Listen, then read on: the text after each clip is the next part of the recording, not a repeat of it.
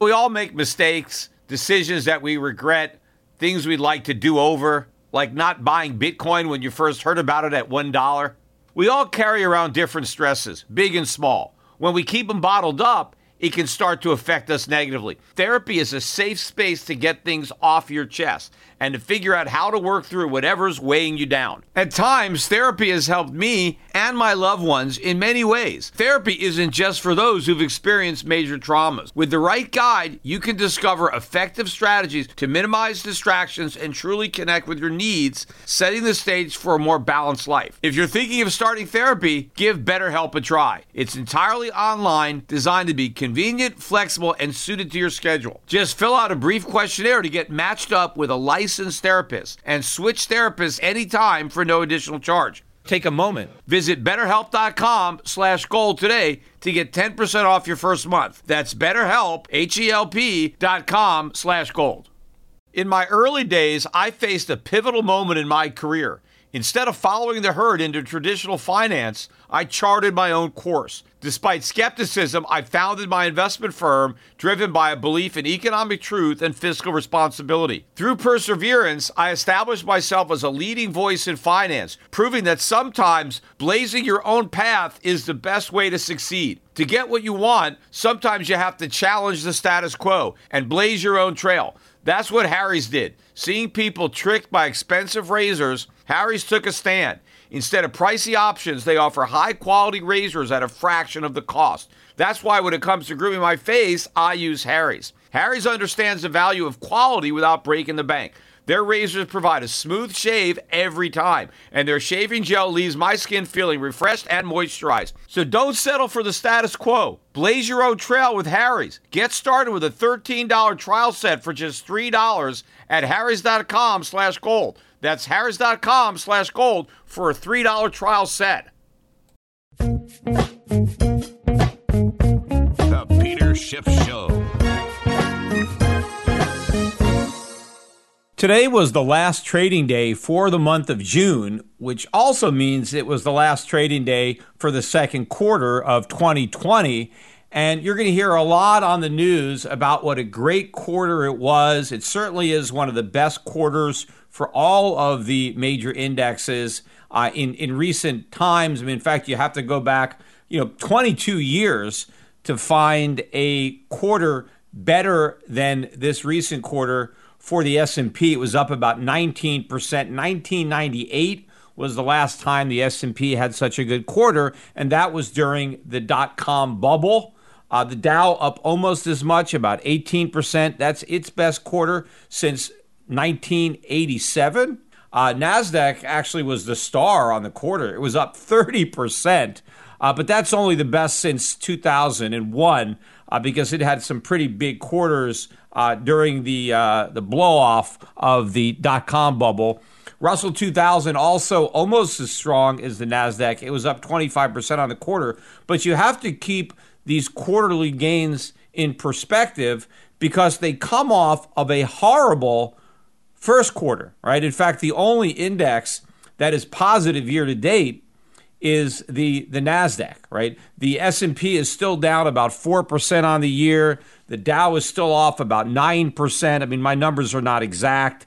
Russell 2000 still down about 13.5%. It's only the NASDAQ that is up about 12% on the year. But none of these indexes would be positive, or in fact, they would all be down much more than they are, but for the Federal Reserve. But for all of the money, the trillions and trillions of dollars that the Federal Reserve, dropped into the economy from its helicopters, the fact that the Federal Reserve is now buying corporate bonds, including junk bonds, in addition to monetizing all the Treasury debt, the Federal Reserve is directly lending money to U.S. corporations. That's why their share prices are going up, because the Federal Reserve is buying all their bonds, almost like it's forgiving their debt. So it's backstopping all these corporations. That is the only reason that we've had this rally. So it's a phony rally. It's air going back into a bubble.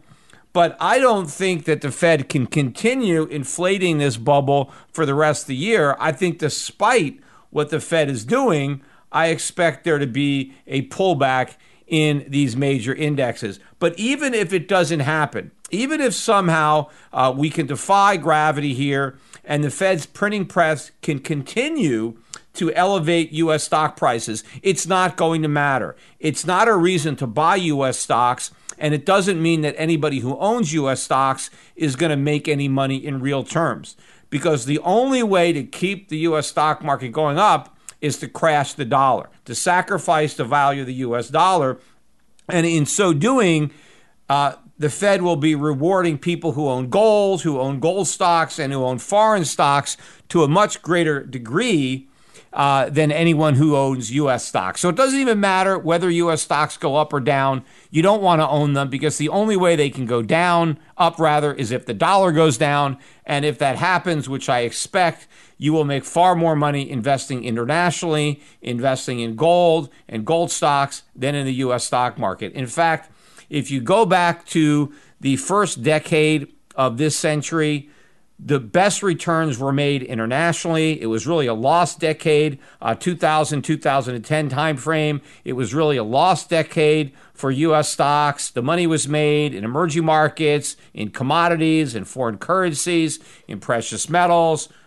That's where all the money was made. The next decade was the decade of the U.S. stock market, the U.S. bond market. The best returns were in the United States. Well, I think we're flipping back to repeat the initial decade of this century, except it's going to be much worse for the U.S. stock market and much better for foreign markets and gold, because the fundamentals couldn't be worse for the U.S. market.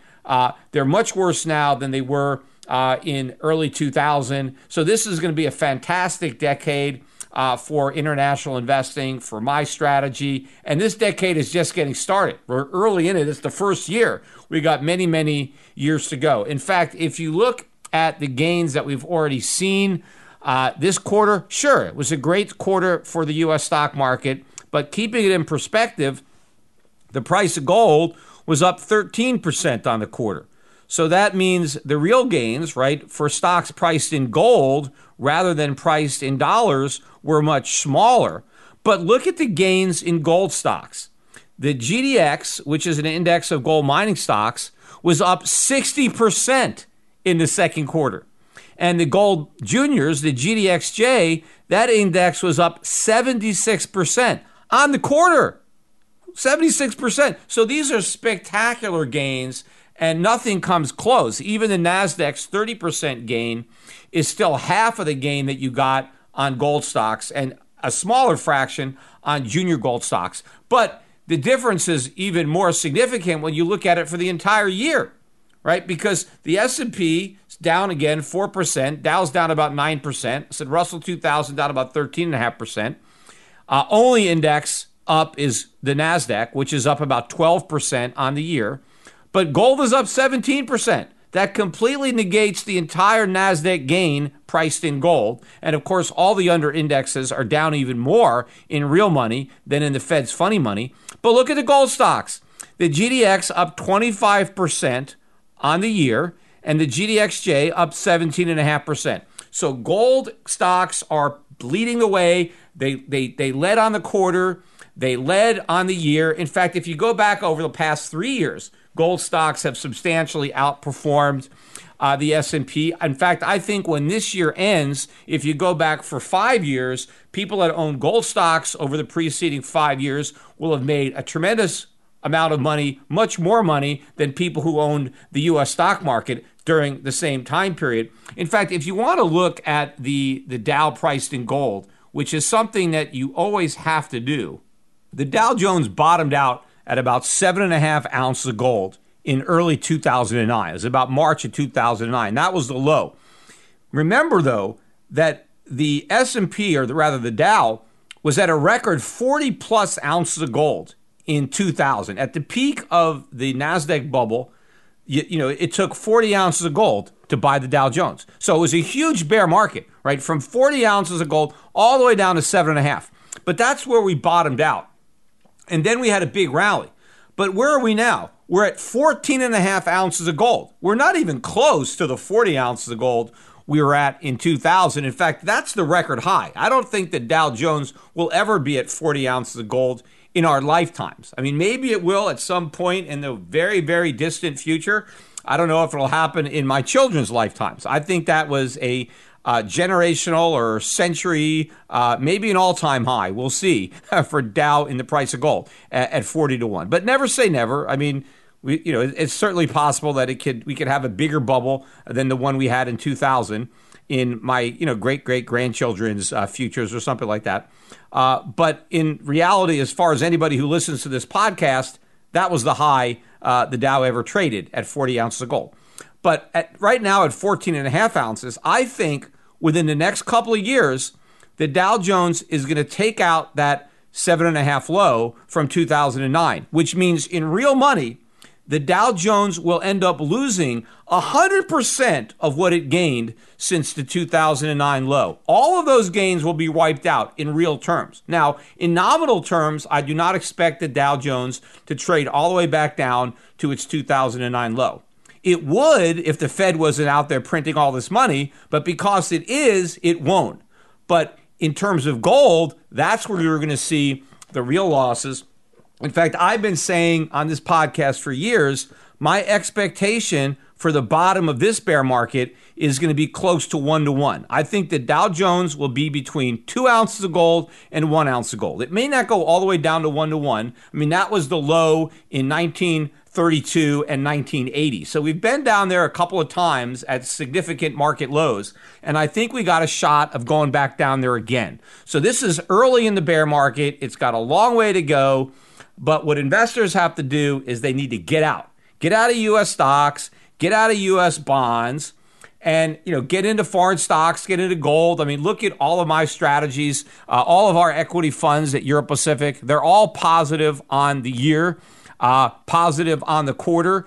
But I think the momentum is going to build dramatically in the second half of the year. I think that we're going to outperform by a much greater degree in the second half than we did in the first half. In fact, I said earlier in the podcast, I do think that we're going to get another move down in the market. Whether we take out the lows or not, it's hard to say. Certainly that will happen, or more likely, when Trump loses in November, which I think is the most likely scenario, and I think that is negative for stocks. So if they haven't gotten clobbered by then, they will.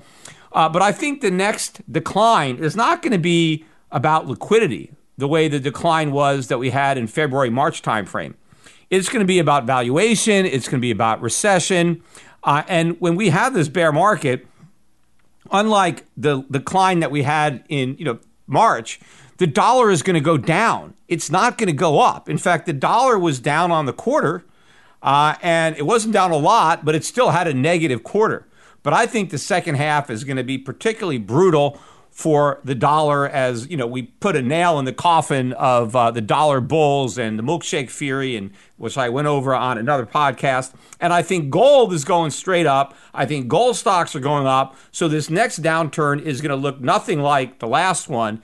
And I think that we are perfectly positioned for the things that are about to play out. Very few other investors are. Nobody really gets this. They don't understand the situation. They never did. They don't understand that the damage that the Fed has done to the economy. They don't understand how the Fed inflated the prior bubbles, or how this one is even worse. And they don't get how everything that the Fed is doing now is making the problems that they don't even understand much worse, and setting up an outcome that they haven't even contemplated. I mean, nobody is prepared for stagflation, for a situation where the economy is weak, unemployment rises, yet we have more inflation, and we have a weak dollar, we have rising gold prices, the exact environment that we're going to have. Nobody on Wall Street is prepared for. So that's how you make a lot of money, right? You figure out what nobody else expects to happen. And if you know it's going to happen, then you can bet against the crowd, and that's where you get the biggest payoff on your money.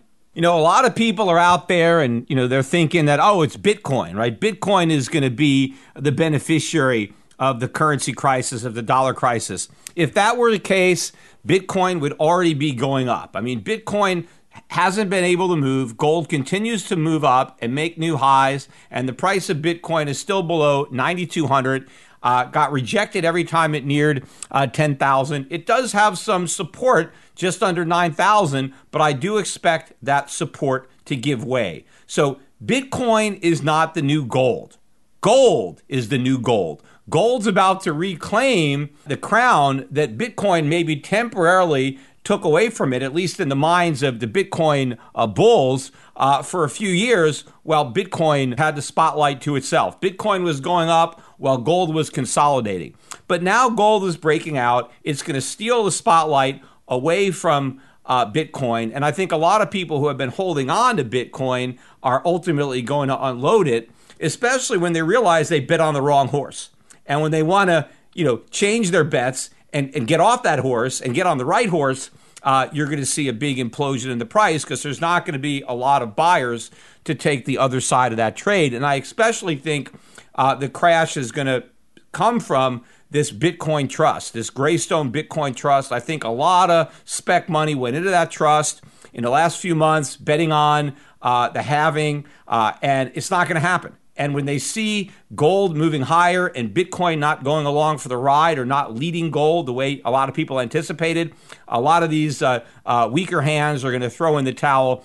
And this is going to be a major problem for not only the trust price, but for Bitcoin in general. And when the dollar collapses, this is the game changer, right? What we are about to go through, the recession, the financial crisis that's in our future, is far more severe. And the implications and the consequences far more dire than anything we experienced in the '08 crisis or that Great Recession. For all the talk about white privilege, right? That is the new thing, right? Oh, white people enjoy this special privilege. Well, the real privilege that everybody needs to be worried about losing is not white privilege. It's the privilege of the U.S. dollar being the reserve currency. All Americans, regardless of their race, have enjoyed that privilege, right? And, I didn't actually think of this comparison I wish I did. I was reading an article on Zero Hedge by a guy named Mark Jekovic. I'm not even sure who he is. Maybe he listens to my podcast, but I read his article. I really enjoyed it, and I put it up. I tweeted it out. But I hadn't made this analogy, but it's perfect. And that is the dollar privilege, right? Because that is a privilege, right? We have this exorbitant privilege and we are able to issue the reserve currency. And that allows every American, whether you're black, white, Hispanic, doesn't matter. You're an American, you benefit from the dollar privilege, right? You have the privilege of consuming without producing. You can borrow without saving. And everyone has enjoyed that privilege and really has abused that privilege. The entire nation, particularly the U.S. government, has abused this privilege. And this privilege is about to go away. And then everybody is going to see their wealth go up in smoke. We're going to really move far to narrow the wealth gap because white Americans, since they have more wealth, obviously are going to lose a lot more of that wealth when the dollar collapses. So that'll narrow the gap a little bit, although not the way a lot of people want to see it narrowed. They'd rather see the African-American wealth coming up as opposed to the white wealth coming down. But hey, if you just want equality, I suppose it doesn't matter how we get there. If, having a more equal society is your main goal, not having a more prosperous society, but just having a more equal one. I mean, maybe equally poor is as good a way as any to get there. I mean, maybe it's not as good as everybody being rich, but hey, if equality is your main goal, then I guess you got to take it however you can get it. But when the dollar loses its reserve currency status, and it crashes, it will be replaced, in my opinion, by gold. The world is going to remonetize gold. It's not going to be the euro. It's not going to be the yen. It's not going to be the Chinese RMB. I mean, we're not going to take the crown off of America and just anoint some other country and give them the same privilege that America abused. Nobody should have that privilege. We need real money anchoring the monetary system. All the world's currencies need to move from fiat to legitimate, and they need to be backed by real money, gold, which was the case before the U.S. led the world off the gold standard onto the dollar standard. Well, now the world is going to reject the dollar standard and re-embrace the gold standard. And when gold is remonetized, it's going to be much, much higher in price. And the key is to buy yours now, to get your gold now, to get your gold stocks now. I mean, looking at the charts, right? The way gold closed the month and the quarter, I have never seen the gold chart looking this good since early 2009. And that's when the price doubled very quickly, from about 900 to about 1900. And then it peaked. This time, I think the chart looks even better. I think we're going to have an even bigger move, and there is no peak anywhere in sight because we're not going to have the market sell off the way it did in 2011. Because remember, we had a huge run, really uninterrupted bull market from 2000 to 2011, where gold went from under 300 to 1900 without a significant correction. I mean, there was a small correction in 2008, but it lasted for a couple months. It wasn't really a big bear market. So we were way overdone after gold had gone up, sixfold, whatever that was, from 300 to 1900. And it was at that time that the Federal Reserve was able to convince everybody that their monetary policy worked, that it was a huge success, and now all they had to do was normalize interest rates, shrink their balance sheet, and they would never take out these emergency tools again because they only needed them for the once-in-a-lifetime financial crisis. We would never have anything like that again, and so the Fed would never have to, take rates down to 1%. We would never have to do quantitative easing again, and it worked so well, and now we're just going to normalize everything and shrink the balance sheet. And because the world bought into that lie, we finally had a bear market in gold. We finally took some profits. But now we came off of a massive consolidation. Gold consolidated those gains for years and years. As a public person, I am hyper aware of safety and security. Delete Me finds and removes any personal information you don't want online, and it makes sure it stays offline. Delete Me is a subscription service that removes your personal information from the largest people search databases on the web, and in the process helps prevent potential ID theft, doxing, and phishing scams. Sign up and provide Delete Me with exactly what information you want deleted, and their experts will take it from there. Delete Me sends you regular personalized privacy reports showing what information they found, where they found it, and what they removed. Delete Me isn't just a one-time service. Delete Me is always working for you, constantly monitoring and removing the personal information that you don't want on the internet. So take control of your data and keep your private life private by signing up for Delete Me. Now at a special discount for my listeners. Today, get 20% off your Delete Me plan when you go to joindeleteme.com/gold and use the promo code GOLD at checkout. The only way to get 20% off is to go to joindeleteme.com/gold and enter code GOLD at checkout. That's joindeleteme.com/gold, code GOLD. Let's talk finance. Wouldn't it be convenient to have all your investment and retirement accounts in one spot? Yahoo Finance does just that. It consolidates your portfolio views and offers expert analysis, making it easier to manage your investments. Let's not beat around the bush. You want to grow your portfolio, fight inflation, pay off debts, and achieve financial freedom. Yahoo Finance provides the news, data, and tools to make that happen.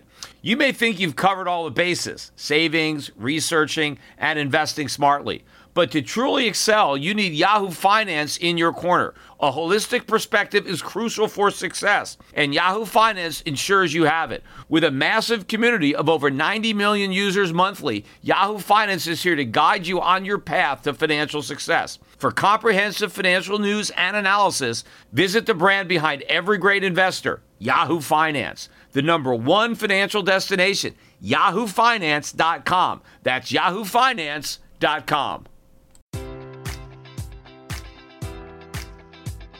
Enjoy all your favorite sports like never before at BetMGM. Sign up using code Buckeye and receive up to $1,500 back in bonus bets if you don't win your first bet. When you register with BetMGM, you'll get instant access to a variety of parlay selection features, live betting options, and the best daily promotions in the business. And with BetMGM at your fingertips, every play and every game matters more than ever. Place your money line, prop, or parlay bets with the king of sportsbooks today. Sign up using code Buckeye and receive up to $1,500 back in bonus bets if you don't win your first bet. BetMGM and GameSense remind you to play responsibly. 21 plus and present in Ohio, subject to eligibility requirements. Rewards are non-withdrawable bonus bets that expire in 7 days. Gambling problem? Call 1-800-GAMBLER. In partnership with MGM Northfield Park.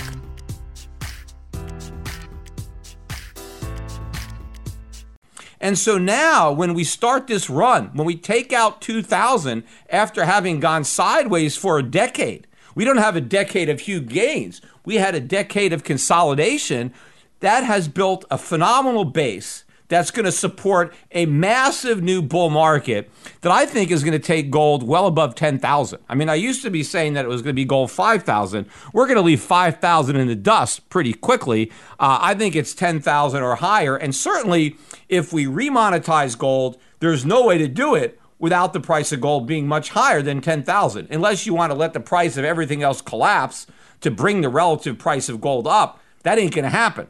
So the only realistic way of going from a fiat standard to a gold standard is with the price of gold considerably higher than $10,000, and that is exactly where it's going. But, if you need any more proof as to how bad this coming disaster is going to be, all you had to do is listen to today's congressional testimony, where you had a joint testimony of both Fed Chairman Jerome Powell and Treasury Secretary Steven Mnuchin, right? They both testified. And, this is the first hearing I've watched in a while that wasn't on Zoom, right? These guys were actually in Congress. And because they were in Congress, they all were wearing face masks. And, I got to admit, in seeing our elected representatives wearing face masks, finally, that is the most appropriate attire for these guys. They now look natural in their element because, government, congressmen have been robbing from the American public for generations. So since they're a bunch of robbers, it's about time that they finally put on face masks and now they look the part. They look a lot like robbers with masks on their face than when they didn't have them. So I thought that really framed it well and put everything in perspective, that we're all being robbed by these masked men. But the most important part of it is what these guys were saying, what Powell and Mnuchin were supposedly admitting to and confessing. And this is some real scary stuff. But before I actually get into the scariest stuff, I just want to talk a little bit about some of the things that were said during the hearing, because I'm just actually looking at my Twitter feed. I was watching the hearings and I was tweeting about it as I was watching. So I wanted to just make some of the comments based on these tweets, and then I'm going to get to the worst part of it. But initially, so when they started the testimony, Mnuchin read off this laundry list of federal programs. It's amazing how many new programs have been implemented since this crisis began. Because it's only a few months, right? And he read off this list. Unbelievable, all the stuff that the U.S. government has done, right? And he's reading this list. He's basically bragging about it. Like, this is all the great stuff that the U.S. government has done since COVID-19, right? Since the recession.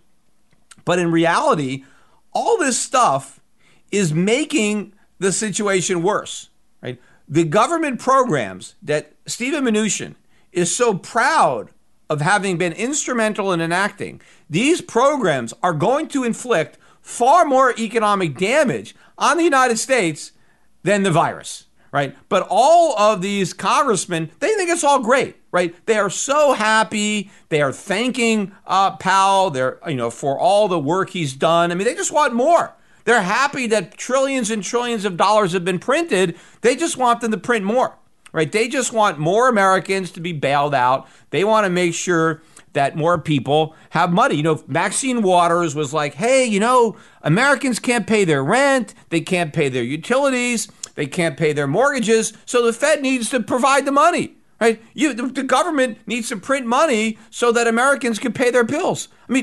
Americans need to be able to afford to pay their own bills. The government just can't pay the bills for them. The government doesn't have any money. Yes, it has a printing press, but if it uses it, it destroys the value of the currency. But these guys are clueless. But the main reason that so many Americans are broke, that they're living paycheck to paycheck and now they can't pay their rent or their mortgages or their utilities, is because of government. It's because of people like Maxine Waters. Number one, taxes are too high.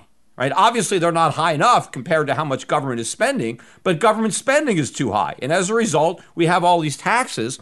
And so a lot of people who were working and earning money, since the government took so much of their earnings, they weren't able to save. So they didn't have the money saved up to be able to pay their rent and their utilities because they spent all that money in taxes. But another reason that the average American is so broke and has no savings is because both the Federal Reserve and the U.S. Congress discouraged everybody from saving. The Fed kept interest rates at zero. Why is anyone going to save? At the same time, congressional laws and the Fed, by holding interest rates artificially low and all the tax breaks and the stuff that, Congress passed, Americans were encouraged to take on excess debt, to take on excess credit card debt, to take on excess student loans, to take on excess mortgage debt. The fact that Americans are so highly indebted is a direct function of Fed policy and of congressional legislation. That's why. And so Americans are broke because of the government. It's these politicians that are the reason. You have Maxine Waters, who is partially responsible for Americans being broke, talking to the Fed chairman, and the Fed is the other part of the responsibility for Americans being broke, right?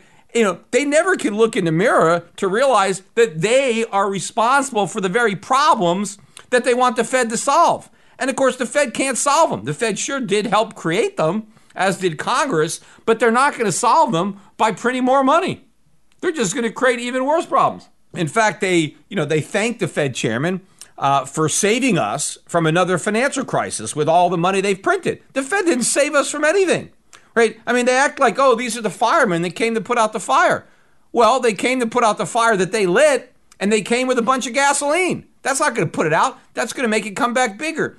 Everything that they have done, both the Fed and the Treasury, it not only doesn't prevent another financial crisis, it makes the next financial crisis that was going to happen anyway because of what they've done in the past, it makes it worse. And again, this is not going to be a garden variety financial crisis. This is going to be a sovereign debt and currency crisis, which is on a whole new level, right? With far more profound and dire consequences than a financial crisis. There's one of the congressmen, I forget what his name was, but he actually had an interesting question to make initially. He was worried about farmers, and he was worried about food shortages. And he should be, because that's what's going to happen. Food is going to be in short supply. It's going to be scarce. It's going to be rationed. I can see all this coming. And this congressman was worried about the farmers and their ability to grow food. And so he was thinking, are we going to have some bailout money for the farmers? Is the Fed bailing them out the way they're bailing out small businesses? Of course, the idea is that somehow the Federal Reserve giving farmers money is going to do something to prevent food shortages. It's not. I mean, what we need is the farmers to make their money by growing food, not by cashing government checks. If we just give the farmers money so that they don't have to farm, how is that going to alleviate the problem of the food shortage? It's actually going to make it worse. If we pay farmers not to farm, then they won't. And in fact, if we print all this extra money and just hand it out to farmers who are not farming, not only are we going to have less food, but now we have more money bidding for that food. Right? The farmers are not even growing food. They want to buy food. But who's making it? The Fed doesn't grow any food. It just prints money, right? And that means that food prices go up even more than they would normally because you got the supply that's going to be down, and now the demand based on all the paper money is going higher. But the worst part of it had to do with, I forget the name of the African-American congressman who basically forced both Jerome Powell and Stephen Mnuchin to basically bow down and worship at the Black Lives Matter altar, right? This congressman basically said, and he wanted a show of hands, and he put these two questions right to Powell and right to Mnuchin. He said, do you believe the reason for the wealth gap in the United States, the reason that African Americans have less wealth than white Americans, right? Do you believe that the reason for this is because of systemic racism that basically permeates all aspects of the American society, right? Racism is basically the only reason that blacks don't have as much wealth as whites. And these guys said yes. They didn't have the guts to tell this congressman that no, it's not racism that has caused the wealth gap. There are other factors that are causing that gap, but they didn't have the courage to say that. So they went on record as admitting that the wealth gap is entirely the fault of racism. And obviously, if that is the case, this congressman is saying the solution is reparations, right? We need to level the playing field by, basically reparations for slavery and all this racism. So now these guys are on record as admitting that. And, I thought it's very convenient, too, that Powell, by admitting that it's racism that caused the wealth gap, he not only takes himself off the hook, but Congress off the hook, right? Because racism has very little or nothing to do with that wealth gap. But what has a lot to do with that wealth gap is Congress that have passed legislation that has created the welfare state, the minimum wage law, anti-discrimination laws, state and local governments with occupational licensing laws, the failed public school system. There are all sorts of things that government has done to create that wealth gap or widen that wealth gap. And of course, Powell himself, by printing all this money to inflate asset bubbles, he has undermined real economic growth in favor of these asset bubbles. And that has helped to drive the wealth gap, not only between black Americans and white Americans, but between most Americans, the poorer and middle class Americans, and the richest Americans, right? And there's some black Americans that are included in that group as well. But you have Powell, who is responsible, and the Fed for this gap, and Congress, who is also responsible. Of course, the individuals themselves bear some of the responsibility, but if we're going to blame third parties, the real third parties were in that room, the Fed and Congress. Yet they're both saying, hey, we got nothing to do with it. It's all because of racism, right? And once you say it's all because of racism, well, now you don't have to deal with the actual problems or what Congress and the Fed have actually done to create it. And now the solution is just reparations, which I've been saying are coming. And fine, it's going to happen, right? The Fed's going to print enough money to pay all these reparations. But you know what? It's not going to matter, right? Because the reparations aren't going to be worth anything. We're going to destroy the value of the dollar. So what good if you get your reparations check and you can't buy anything with it? But not only will the reparations checks be worthless, but everybody else's money will be worthless. If the reparation checks don't have any value, then your money doesn't have any value either, right? If you have cash in the bank, if you have government bonds, if you have muni bonds, the dollar gets wiped out. It takes everything with it. A lot of people have their money in retirement accounts. You're in a 401k, you're in an IRA, and your goal is, I don't want to have taxes. Yes, you can defer your income taxes by being in an IRA, but you don't defer the inflation tax. The inflation tax is going to ravage everybody's retirement account. They're going to destroy everybody's retirement account unless you're smart enough to get your money out of dollars now. Get out of U.S. bonds, get out of U.S. cash, and invest internationally. Right? Do exactly what I've been telling people to do, exactly what I've been pounding the table on for a decade now. And yes, I know a lot of people, hey, you've been pounding it too early. Okay, so what? At least I know enough to pound it. And maybe by pounding it early, I was able to save a lot more people. I mean, nobody can pound it directly on time. But yeah, I was early. I didn't have the benefit of hindsight. You never do. But based on where we are now, I think all the actions that I advised people to take in the past are going to pay off spectacularly in the future. The good news is, for those who haven't followed my advice, you still have time to do it. The only question is, how much time? It might not be very much, so don't press your luck. But then it wasn't only that Powell and Mnuchin admitted, right, or confessed that it's racism that is the reason that African Americans don't have more wealth. He also admitted that it's the reason that African Americans are disproportionately denied loans when they apply, right? The same congressman asked for a show of hands, and he made sure, Powell raised his hand, because initially he raised his hand. He said, no, raise it up higher. He said, do you agree that the reason African Americans are being denied loans is racism?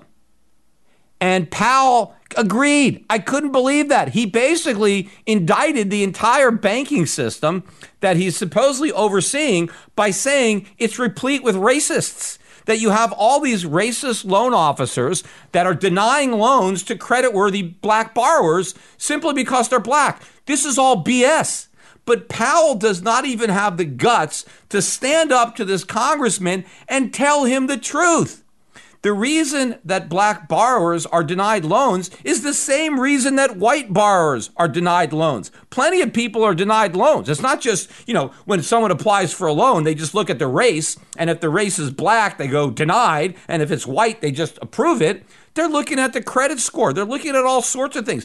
Banks are in the business of making loans. They want to make loans. right? But they want to get paid back, right? Or at least they should want to get paid back. So they have to make viable loans. They have to make sure that the borrower can repay the loan. And if it doesn't look like they can, they deny the loan. And that's a good thing. You don't want to loan money to people that you know are not going to be able to repay it back. You don't want to bury people in debt that can't afford it. Banks are actually doing borrowers a favor by not letting them get over leveraged, by making sure they can actually afford the commitments that they're taking on.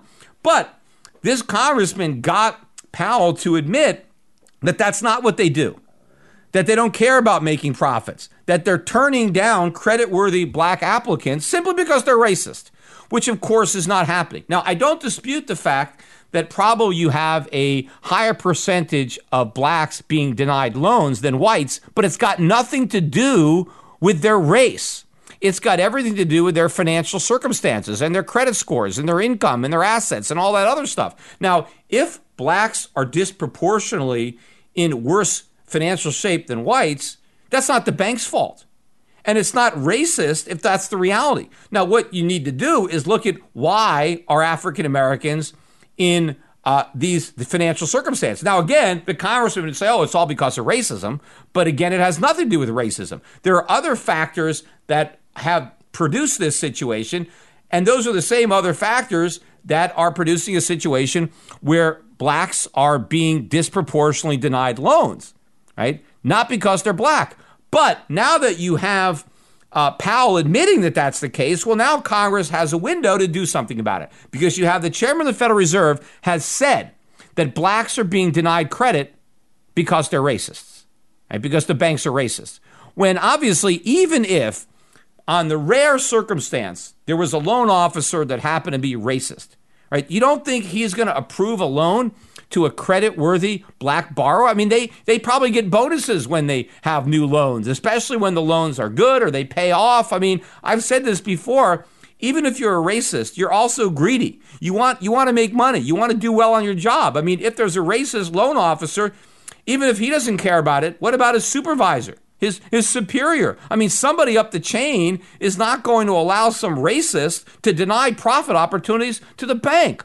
And if some guy is just approving loans to white people, even though they're not creditworthy, and now you have a bunch of loans to white people that are going bad, and you have all these loans that are not being made to blacks that are now being made by other banks. Because again, even if one bank is racist, are all the banks racist? Right? Because there's more than one bank that a black applicant can go to for a loan. So you got to tell me that every single bank is a bunch of racists, that none of them want to make money loaning to African Americans because every bank and every banker is racist?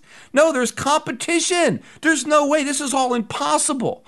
But instead of trying to educate this congressman, he's afraid. He's scared to death of saying that racism isn't the problem. See, racism supposedly is the reason for every problem in the African American community. And if you don't admit that racism is the problem, well, then you're a racist yourself, right? So Powell had to admit, right, in quotes, that racism is the reason that blacks are not getting loans or getting turned down. Of course, there are plenty of blacks who do get loans, those that are creditworthy, right? But not all of them. Some of them are getting turned down. But now that's all about to change, because what I think Congress has done now is open the door for more programs to force banks to make loans to African American borrowers, even though they believe that the loans will never be repaid. Even if they don't have the income or the assets or the credit history to support it, they're going to be required to make these loans anyway. Now, do you think this is going to help the economy? Of course not. It's going to hurt the economy, because they're going to divert credit. Loans that should have been made to creditworthy applicants, white and black, are now going to be made to black borrowers who shouldn't be borrowing the money, right? And now, instead of getting repaid, the loans are going to go into default, right? And so now the banks are going to lose money, which we're going to be destroying our capital. And where are they going to get the money? Obviously, the Federal Reserve is going to have to make up all the losses that the banks have because they're making loans that aren't going to be repaid. And in fact, I think if you create a situation where African American borrowers know that they could just borrow money and the bank can't turn them down because they're black, I mean, they're not even going to care if they can repay the money. They're just going to take out the loans. And this is not because they're black. I mean, anybody would do this. Right? If the government said, hey, if you're white, the bank can't turn you down, you have for whatever you want to borrow, then white people would take advantage of it too. I mean, everybody is going to take advantage of a government giveaway, of a government program. It's not a racial issue. People act in their own self-interest. The problem is the government shouldn't create the circumstances that allow this to happen. But this is going to be even worse than the lax lending standards the government crammed down the bank's throat during the housing bubble. You can probably treat yourself to an ad-free upgrade, or at least grab an extra latte. After getting a Chime checking account with features like fee-free overdraft up to $200 with SpotMe, no minimum balance requirements, and no monthly fees. Open your account in minutes at chime.com/goals24. That's chime.com/goals24. Chime.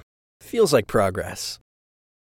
Banking services and debit card provided by Bancorp Bank N.A. or Stride Bank N.A. Members FDIC. SpotMe eligibility requirements and overdraft limits apply.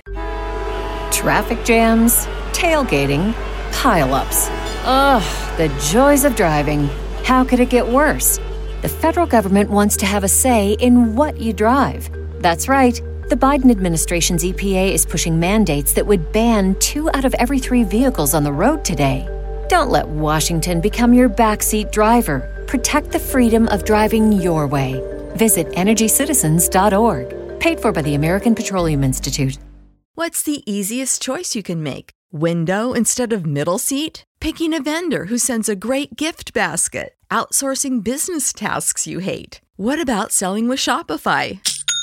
Whether you're selling a little or a lot, Shopify helps you do your thing, however you cha-ching. Shopify is the global commerce platform that helps you sell at every stage of your business. From the launch your online shop stage to the first real-life store stage, all the way to the did we just hit 1 million orders stage. Shopify's there to help you grow. Whether you're selling scented soap or offering outdoor outfits, Shopify helps you sell. Wherever and whatever you're selling, Shopify's got you covered. Sign up for a $1 per month trial period at shopify.com/try. Go to shopify.com/try now to grow your business, no matter what stage you're in. Shopify.com/try. Right? So this is all happening. The stage has been set. The money printing is going to be off the charts in the Biden administration. And again, you know, if you haven't been looking at the polls, even now more and more people are talking about how it's never been worse for the president. It even seems like Donald Trump himself, you can see some interviews, he's pretty much resigned himself to the fact that he's not going to have a second term. I mean, he likes to try to put a good spin on it, but you can see some of these interviews where he basically acknowledges that, you know, it's not looking good. And it's not looking good for the country either, especially if you can read the tea leaves, see what these guys are talking about, see what we are setting ourselves up for. You know, I read this article about, I forget, in California, they're thinking about passing some law that if you call 911 and your reason for calling is racial, right? If you're calling 911 on somebody and it's just because they were black, right? That's why you called. Then that's a hate crime, and you can do some serious time for making that false 911 call. Now, it already is a crime to make a false 911 call, but now they want to make it an even greater crime if the reason you call 911 is because the person that you called 911 on happened to be black. Now, this thing, if this type of law passes, this is going to backfire. It's going to have an explosion of crime. It's going to have a chilling effect on the willingness of people to call 911. I mean, because what if you see somebody who looks suspicious, right? And you think maybe they're about to break into your neighbor's house. If you happen to notice that they're black, you're not going to call 911. Why? Because what if he's not really going to break into the house? I mean, you're not sure. I mean, maybe you think so. But if the guy is black, you better not call because you risk going to jail yourself. Now, if the guy was white, okay, sure, you could call. Right? If he looks suspicious and he's a white guy, okay, you can call 911, you'll be okay. But if the guy happens to be black and you call 911, you could be in a lot of trouble. Now, I know, you know, it's like, well, what if it's not because he's black, but you got to prove that. Now you're probably guilty until you're proven innocent. They're just going to assume, hey, you saw a black guy and that's why you called 911. How are you going to prove that that wasn't part of it? So I think this is going to mean that people are going to be far more reluctant to call 911. And you don't think criminals are going to know that, especially African-American criminals, right? If they know that white people are scared to call 911 if they're doing anything suspicious, well, that, gives them carte blanche to commit more crimes. So this is where we're headed. I mean, one of the really offensive things that you can do today, a big no-no, is for a white guy to put on black makeup, right? Be in blackface, because that harkens back to the days of the minstrel show. So it's a real no-no. But, I think what might happen is if these laws are getting passed where, people are not going to or be reluctant to call 911 if they are suspicious of somebody who's black, you might get a lot of white criminals who just put on black makeup before they commit their crimes, because now they'll feel that they have a better chance of getting away with their crime, because they're not going to get caught. So the white guys are going to try to get in on the action too, because otherwise the black criminals are going to have an advantage over the white criminals because people are less likely to call the cops on them. And so the way you level the playing field is the white guys are going to put on blackface. And it doesn't make me a racist for pointing this fact out, right? Because again, if it was a crime to call 911 for somebody who was white, well, it'd be the same thing. Then the white criminals would be more emboldened, right? It's not about racism. It's about the fact of the matter. Hey, here's a criminal, and are you more likely to commit more crimes if you don't think anyone's going to call the cops if they see you? Yes, of course. And the cops themselves are afraid to arrest you. They're afraid to do anything because, hell, maybe somebody's going to put it on film. I mean, so the whole society is falling apart. And it's going to fall apart even faster after this election. It's all going to be paid for by the printing press. We're basically repudiating everything American. Our entire heritage is being sacrificed because people are afraid to stand up. And, look what just happened to Stefan Molyneux, right? I mean, a lot of people might not be familiar with Stefan. I mean, I've known the guy for more than 10 years. In fact, he used to substitute host my podcast, the Peter Schiff radio show, when I was doing a full-time radio show 5 days a week. When I was busy, sometimes he would host the show for the entire week. He's a really, really good guy. I mean, he was actually on the Joe Rogan podcast before I was. That's what gave me the idea to go on Joe Rogan. You see, he went on Joe Rogan, and then he got so much interest. I mean, his YouTube channel, had almost 1 million subscribers. I mean, I'm, 340,000 or something like that. So his channel was 3 times the size of mine. But he was a good guy. But he really took on a lot of these racial subjects and went in depth into them, much more so than I have. I mean, I've kind of scratched the surface on a couple of my podcasts, right? But he's gone deeper. And YouTube just banned him. Just yesterday, they banned him along with David Duke and some other people that they said were white supremacists. And the reason he was being banned was because of his hate speech. He was a white supremacist. I mean, look, the guy's white, but he's certainly not a supremacist. I mean, not even close. I don't think he's racist. He just says some things that people on the left are infuriated by. And so on the altar of political correctness, YouTube, which is owned by Google, is just bowing to the pressure. Now, again, I don't consider this to be government censorship. YouTube, which is owned by Google, this is a private company. I mean, yes, it's publicly traded, but it's not a government entity. It is a company, a for-profit company. And they're allowed to make whatever decisions they want that they think will maximize their profits. And what they're worried about is if they allow a guy like Stefan Molyneux to continue to tell the truth on his podcast, that it's going to anger the Black Lives Matter people who don't want the truth to get out there.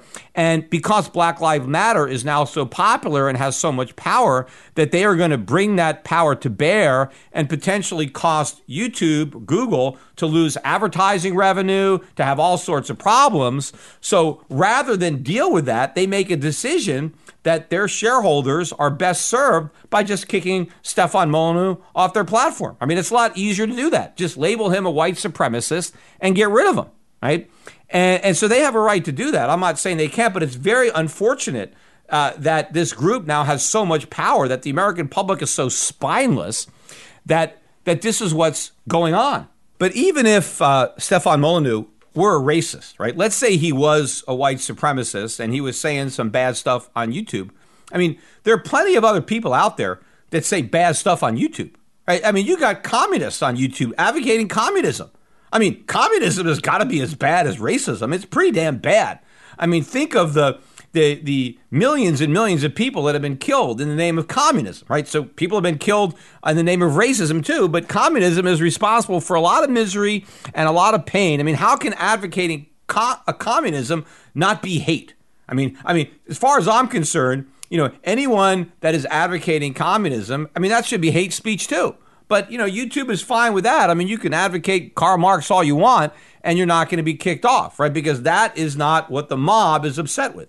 They just don't want the mob to shine a light of truth on any of the lies that they're perpetuating in the name of, that this America is this horrible racist country, because they're trying to use racism to drive this political movement of socialism. They're trying to get all these new laws enacted, all these bills passed, all based upon the myth of systemic racism. And so they can't have anybody out there trying to show that myth is not true. I mean, the only guy, I see on mainstream television is Tucker Carlson. I mean, I've been watching Tucker on Fox News, and he is doing a fantastic job of exposing this nonsense. He's like one of the only guys out there. I mean, I really like Tucker. I've got a lot more respect for the guy. I really wish he would have aired that interview that I did with him, about the Fed. I mean, we recorded an interview and it just never got aired. But maybe at some point Tucker will have me on. But I'm glad that Fox News is sticking with Tucker Carlson.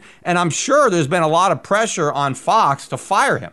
I mean, God knows. I mean, the stuff that he's saying, he's got a bigger audience than Stefan. I mean, Stefan is pretty big, but I think Tucker Carlson is now the number one show on Fox, which shows you, right, that a lot of people want to watch this. And it's not all racist. Like,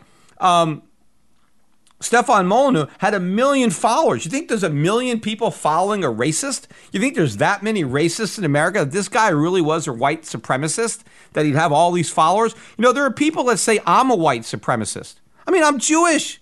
How could I possibly be a white supremacist? I'm not even sure who the white supremacists hate more, the blacks or the Jews. I mean, I might even be lower on their totem pole of hate than blacks. I mean, if I ever showed up at a white supremacist rally and they knew I was Jewish, they'd kick the shit out of me.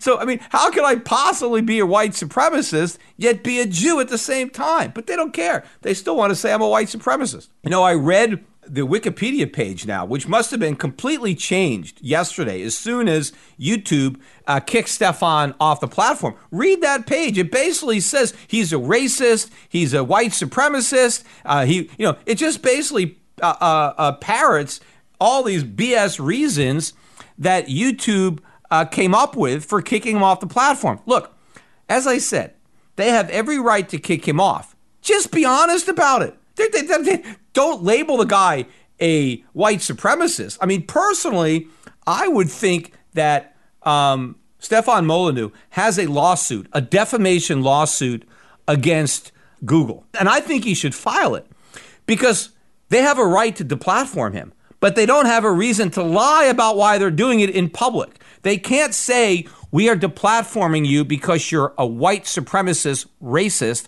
advocating violence when he's not doing any of that. I think that's slander or libel. I think that's defamation, and I think there should be a lawsuit. But you know what I really think should happen?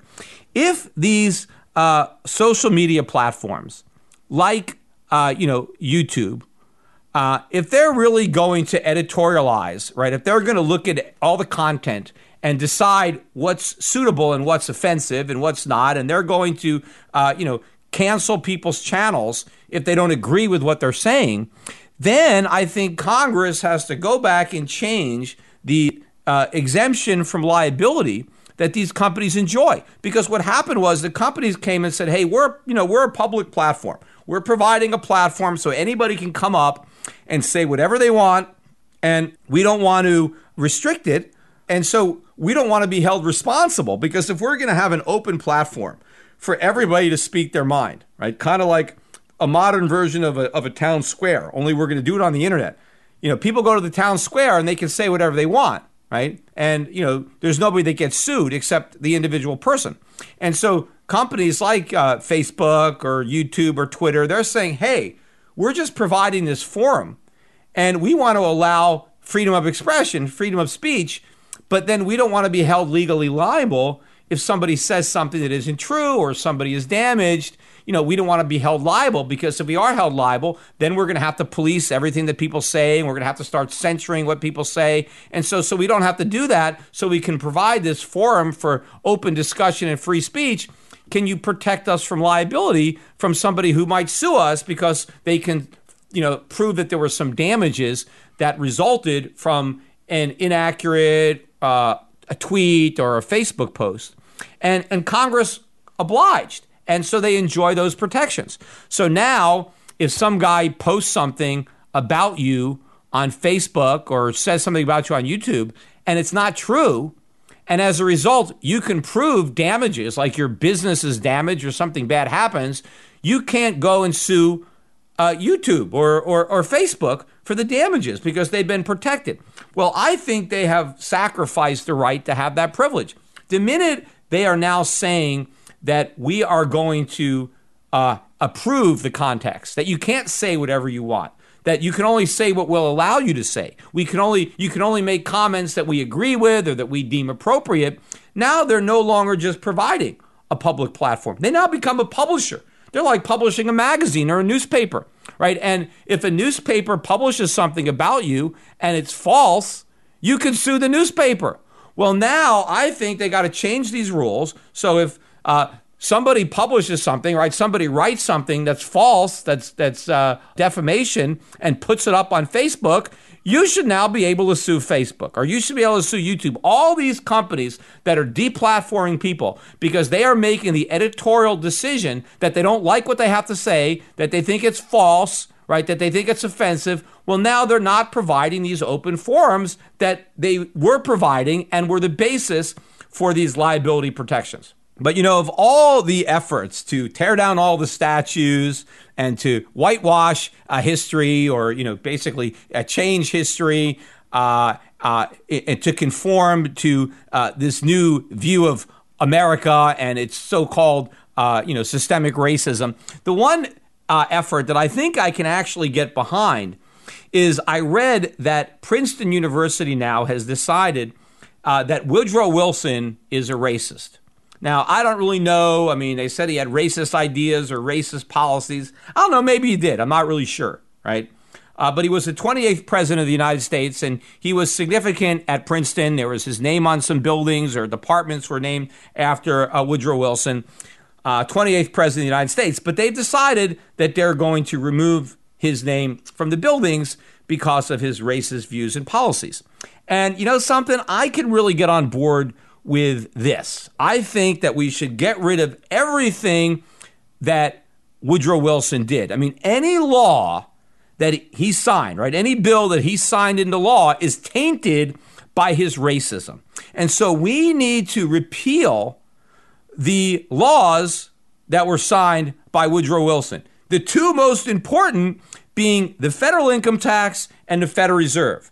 Both of those acts were signed into law by the racist Woodrow Wilson. And if Woodrow Wilson was a racist, then those laws, the income tax, is based on racism.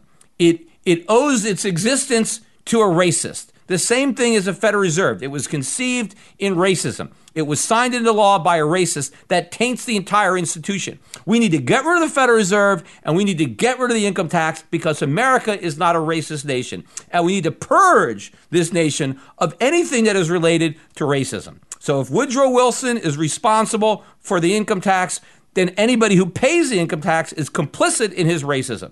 I mean, so I think that people should just say, hey, I'm not going to pay the income tax. Woodrow Wilson signed that racist law. I'm not going to pay that tax because paying that tax would basically make me a racist. And we need to get rid of the Federal Reserve. We need honest money. We can't circulate these Federal Reserve notes because these Federal Reserve notes only exist because of the racism of Woodrow Wilson. So finally, the Black Lives Matter guys are pushing something that I can actually get behind. I realize that some of the comments that I made on this podcast are not going to sit well with the Black Lives Matter crowd, assuming any of them actually listen to my YouTube channel. Fortunately, probably most of them don't. But to the extent that it gets out there and they put some pressure on YouTube, it's possible that I could be deplatformed too, that I can be kicked off of YouTube just like Stefan Molyneux. Now, I recognize that, and I am going to try to tone down my comments on this topic. I mean, I brought it up today mainly because it was very relevant because of what happened today with Powell and Mnuchin's testimony before Congress. So I'm not going to make it the focal of my podcast because I recognize that I'm treading on dangerous ground with YouTube. And again, YouTube, it's their prerogative. I mean, they can decide who they want to do business with, and if they don't want to do business with me, then they have a right to stop. But make sure that even if I get kicked off, right, you'll still be able to listen to my podcasts on Shift Radio, on shiftradio.com. By the way, we recently redid the entire website. So if you're not listening to the podcast on Shift Radio, go check out my new website. Paul Maresca, who works with me, did a great job on redesigning it. So make sure and check it out. But yeah, if I get kicked off of YouTube, then that's where I'm going to be. Now, I mean, I got to figure out a different way if I want to do videos, and I'll have to do videos using a different platform other than YouTube. Hopefully that won't happen. But we are going to be backing up our content just in case to make sure that even if YouTube decides to kill me, that I'll continue to live on. But this is, it's unfortunate that this is what it's come to, that this is what the world has come to. And it's even possible that I could be kicked off of YouTube for reasons having absolutely nothing to do with race or Black Lives Matter. I mean, who knows? I mean, once they start kicking people off, I mean, who knows? I mean, they can start kicking people off who criticize the Federal Reserve, who criticize Congress, who are telling the truth about the economy. There could be all sorts of reasons that you're going to get yourself kicked off. Although I don't know that there's going to be as much of a political movement that we have right now. So this could be a unique situation where everybody just feels incredible pressure to just surrender to this narrative because nobody wants to be labeled a racist. And so the only way that you can escape that fate is to just basically surrender and just admit to everything that they want you to admit for and to atone for sins that you've never committed.